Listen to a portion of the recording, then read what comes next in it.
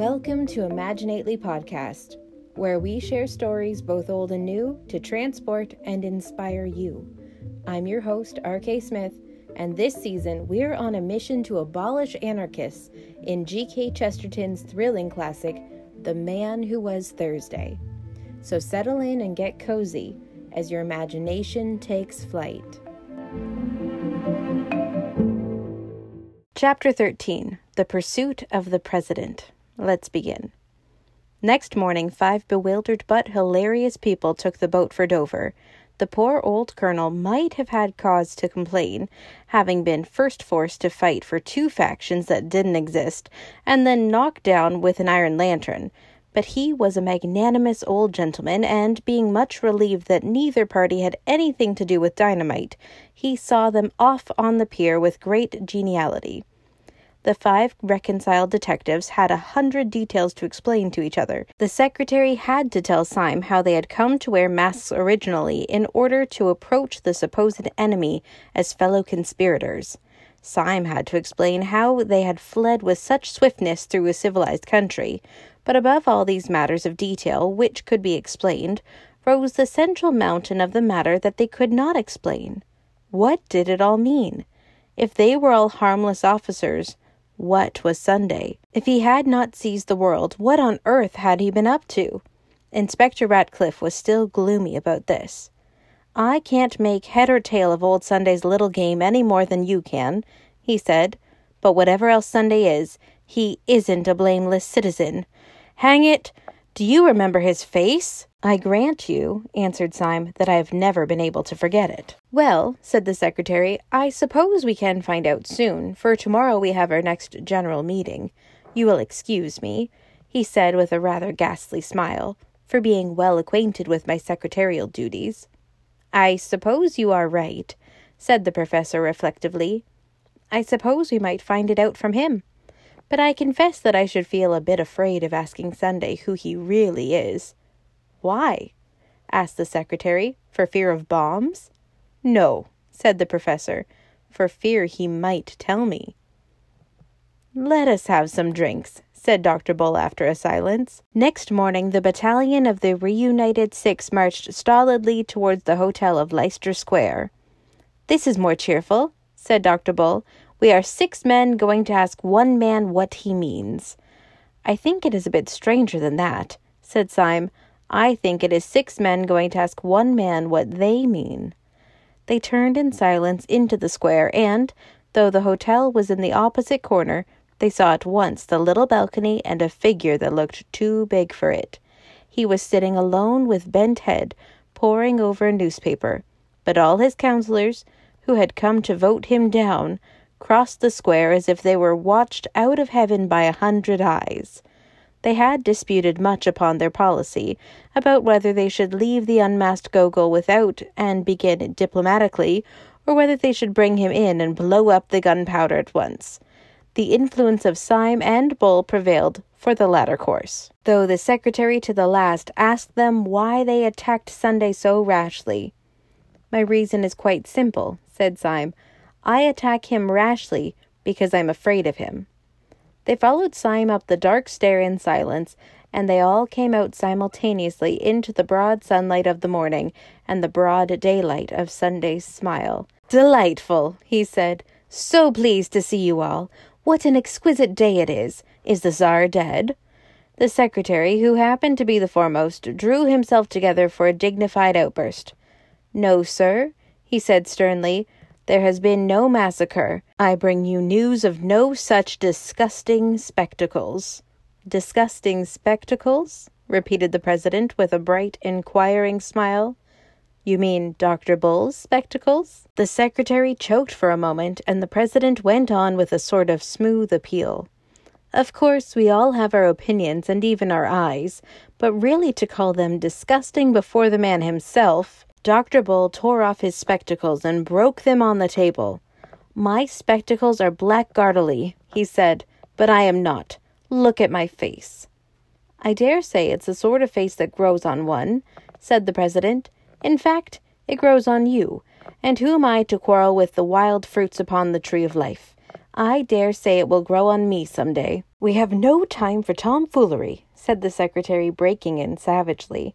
We have come to know what all this means. Who are you? What are you? Why did you get us all here? Do you know who and what we are? Are you a half-witted man playing the conspirator, or are you a clever man playing the fool? Answer me, I tell you. Candidates, murmured Sunday, are only required to answer 8 out of 17 questions on the paper. As far as I can make out, you want me to tell you what I am and what you are and what this table is and what this council is and what this world is for all I know. Well, I will go so far as to rend the veil of one mystery. If you want to know what you are a set of highly well-intentioned young fools. And you, said Syme, leaning forward, what are you? I? What am I? Roared the president, and he rose slowly to an incredible height, like some enormous wave about to arch above them and break. You want to know what I am, do you? Bull, you are a man of science. Grub in the roots of those trees and find out the truth about them. Syme, you are a poet. Stare at the morning clouds, but I tell you this, that you will have found out the truth of the last tree and of the topmost cloud before the truth about me. You will understand the sea, and I shall still be a riddle. You shall know what the stars are, and not know what I am. Since the beginning of the world, all men have hunted me like a wolf. Kings and sages, and poets and lawgivers, all the churches and all the philosophers. But I have never yet been caught, and the skies will fall in the time I turn to bay. I have given them a good run for their money, and I will now. Before one of them could move, the monstrous man had swung himself like some huge orangutan over the balustrade of the balcony. Yet before he dropped, he pulled himself up again on a horizontal bar, and thrusting his great chin over the edge of the balcony, said solemnly, There is one thing I'll tell you, though, about who I am. I am the man in the dark room who made you all policemen. With that, he fell from the balcony, bouncing on the stones below like a great ball of India rubber, and went bounding towards the corner of the Alhambra, where he hailed a hansom cab and sprang inside it. The 6 detectives had been standing thunderstruck and livid in the light of his last assertion.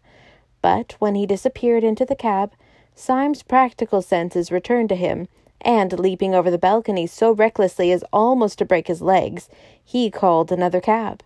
He and Bull sprang into the cab together, the professor and the inspector into another, while the secretary and the late Gogol scrambled into a third, just in time to pursue the flying Syme, who was pursuing the flying president. Sunday led them a wild chase towards the northwest, his cabman evidently under the influence of more than common inducements, urging the horse at breakneck speed.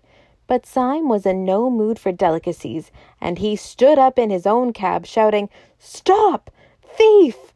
until crowds ran alongside his cab, and policemen began to stop and ask questions. All this had its influence upon the president's cabman, who began to look dubious, and to slow down to a trot. He opened the trap to talk reasonably to his fare, and in doing so let a long whip droop over the front of the cab. Sunday leant forward, seized it, and jerked it violently out of the man's hand. Then, standing up in front of the cab himself, he lashed the horse and roared aloud, so that they went down the streets like a flying storm. Through street after street and square after square went whirling this preposterous vehicle, in which the fare was urging the horse and the driver trying desperately to stop it. The other 3 cabs came after it, if the phrase be permissible of a cab, like panting hounds. Shops and streets shot by like rattling arrows. At the highest ecstasy of speed, Sunday turned round on the splashboard where he stood, and, sticking his great grinning head out of the cab, with white hair whistling in the wind, he made a horrible face at his pursuers, like some colossal urchin. Then, raising his right hand swiftly, he flung a ball of paper in Syme's face and vanished. Syme caught the thing while instinctively warding it off, and discovered that it consisted of 2 crumpled papers. One was addressed to himself, and the other to Dr. Bull, with a very long, and it is feared partly ironical, string of letters after his name. Dr. Bull's address was, at any rate, considerably longer than his communication, for the communication consisted entirely of the words, "What about Martin Tupper now?" "What does that old maniac mean?" asked Bull, staring at the words. "What does yours say, Syme?" Syme's message was, at any rate, longer, and ran as follows. "No one would regret anything in the nature of an interference by the Archdeacon more than I. I trust it will not come to that.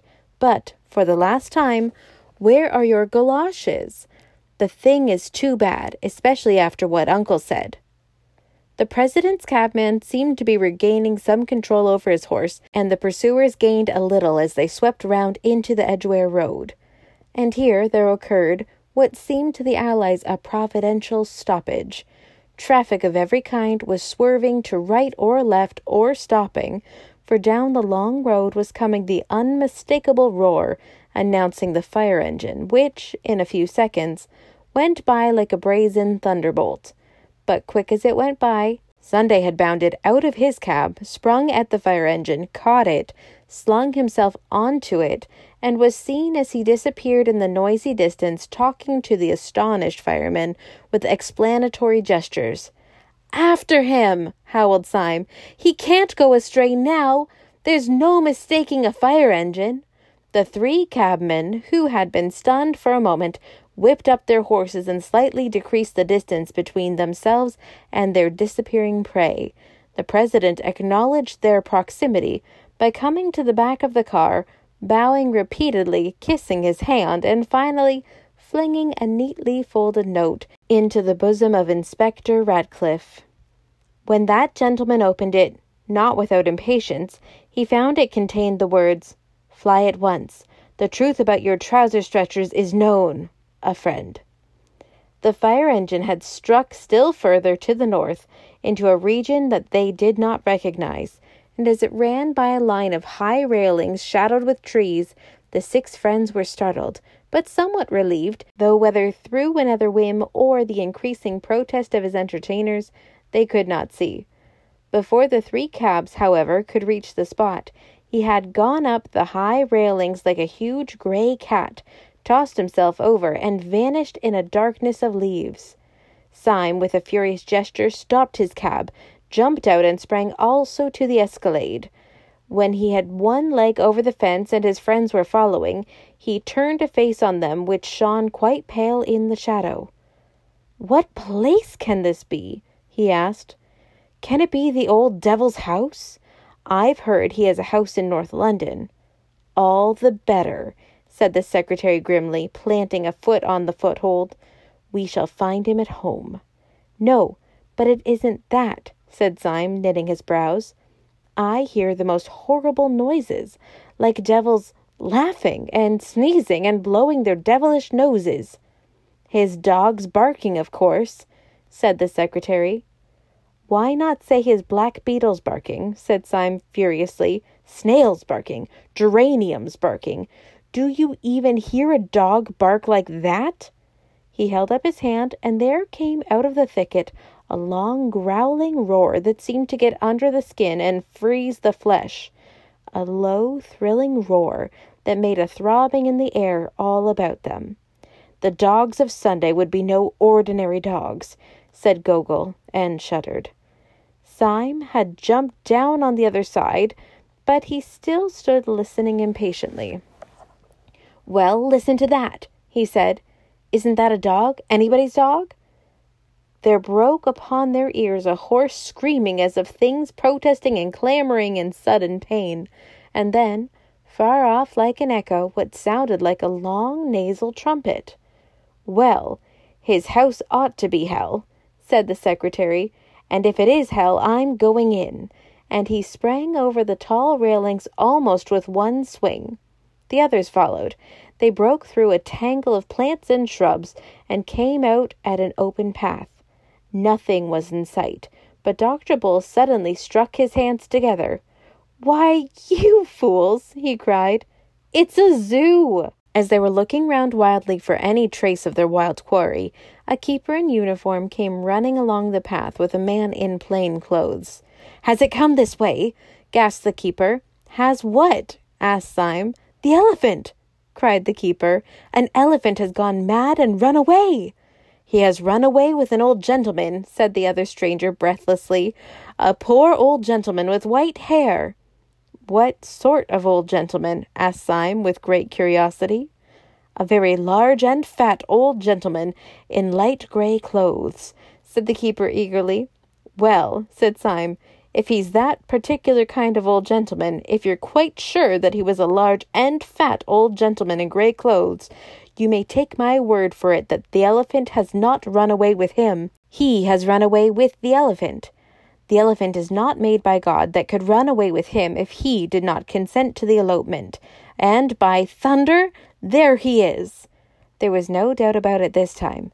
Clean across the space of grass about 200 yards away, with a crowd screaming and scampering vainly at his heels, went a huge grey elephant at an awful stride, with his trunk thrown out as rigid as a ship's bowsprit, and trumpeting like the trumpet of doom. On the back of the bellowing and plunging animal sat President Sunday, with all the placidity of a sultan, but goading the animal to a furious speed with some sharp object in his hand. "Stop him!" screamed the populace. "He'll be out of the gate." "Stop a landslide!" said the keeper. "He is out of the gate." And even as he spoke, a final crash and roar of terror announced that the grey elephant had broken out of the gates of the Zoological Gardens and was careering down Albany Street like a new swift sort of omnibus. "Great Scott!" cried Bull. "I never knew an elephant could go so fast." "Well, it must be hansom cabs again if we are to keep him in sight." As they raced along to the gate out of which the elephant had vanished, Syme felt a glaring panorama of strange animals in the cages which they passed. Afterwards he thought it strange that he should have seen them so clearly. He remembered especially seeing pelicans, with their preposterous pendant throats. He wondered why the pelican was the symbol of charity, except it was that it wanted a good deal of charity to admire a pelican. He remembered a hornbill, which was simply a huge yellow beak with a small bird tied on behind it. The whole gave him a sensation, the vividness of which he could not explain, that nature was always making quite mysterious jokes. Sunday had told them that they would understand him when they had understood the stars. He wondered whether even the archangels understood the hornbill.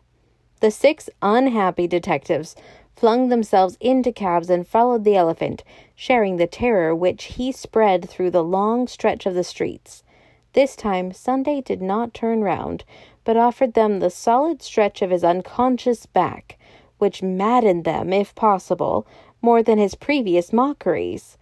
Just before they came to Baker Street, however, he was seen to throw something far up into the air as a boy does a ball, meaning to catch it again, but at their rate of racing it fell far behind, just by the cab containing Gogol, and in faint hope of a clue for some impulse unexplainable, he stopped his cab so as to pick it up. It was addressed to himself, and was quite a bulky parcel. On examination, however, its bulk was found to consist of 33 pieces of paper of no value, wrapped around each other. When the last covering was torn away, it reduced itself to a small slip of paper on which was written, "The word, I fancy, should be pink." The man once known as Gogol said nothing, but the movements of his hands and feet were like those of a man urging a horse to renewed efforts.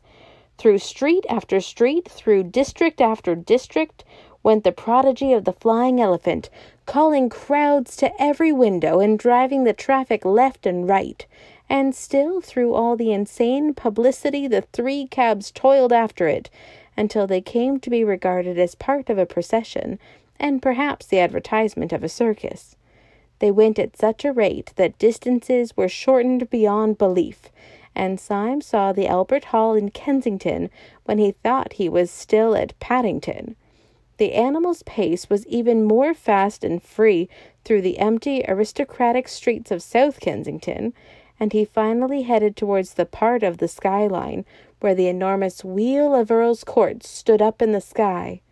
The wheel grew larger and larger, till it filled heaven like the wheel of stars. The beast outstripped the cabs. They lost him round several corners, and when they came to one of the gates of the Earl's Court exhibition, they found themselves finally blocked. In front of them was an enormous crowd. In the midst of it was an enormous elephant, heaving and shuddering as such shapeless creatures do. But the president had disappeared. "Where has he gone to?" asked Syme, slipping to the ground. "Gentlemen rushed into the exhibition, sir," said an official in a dazed manner. Then he added in an injured voice, "Funny gentleman, sir, asked me to hold his horse and gave me this." He held out with distaste a piece of folded paper addressed to the Secretary of the Central Anarchist Council. The secretary, raging, rent it open and found written inside it, "When the herring runs a mile, let the secretary smile. When the herring tries to fly, let the secretary die." Rustic proverb. "Why, the eternal crikey," began the secretary. "Did you let the man in? Do people commonly come to your exhibition riding on mad elephants? Look," shouted Syme suddenly. "Look over there." "Look at what?" asked the secretary savagely. "Look at the captive balloon," said Syme, and pointed in a frenzy. "Why the blazes should I look at a captive balloon?" demanded the secretary. "What is there strange about a captive balloon?" "Nothing," said Syme, "except that it isn't captive." They all turned their eyes to where the balloon swung and swelled above the exhibition on a string, like a child's balloon. A second afterwards, the string came in too, just under the car, and the balloon, broken loose, floated away with the freedom of a soap bubble. "10,000 devils!" shrieked the secretary. "He's got into it!" And he shook his fists at the sky. The balloon, borne by some chance wind, came right above them, and they could see the great white head of the president peering over the side and looking benevolently down on them. "God bless my soul," said the professor, with the elderly manner that he could never disconnect from his bleached beard and parchment face. "God bless my soul, I seem to fancy that something fell on the top of my hat." He put up a trembling hand and took from that shelf a piece of twisted paper, which he opened absently, only to find it inscribed with a true lover's knot, and the words, "Your beauty has not left me indifferent," from Little Snowdrop. There was a short sentence, and Syme said, biting his beard, "I'm not beaten yet.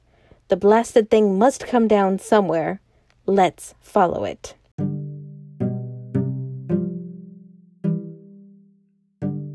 Thank you for joining me today. It's been fun imagining this story with you. If you have ideas for this podcast, you can contact me through rksmith.ca. Happy dreams, whether by day or night.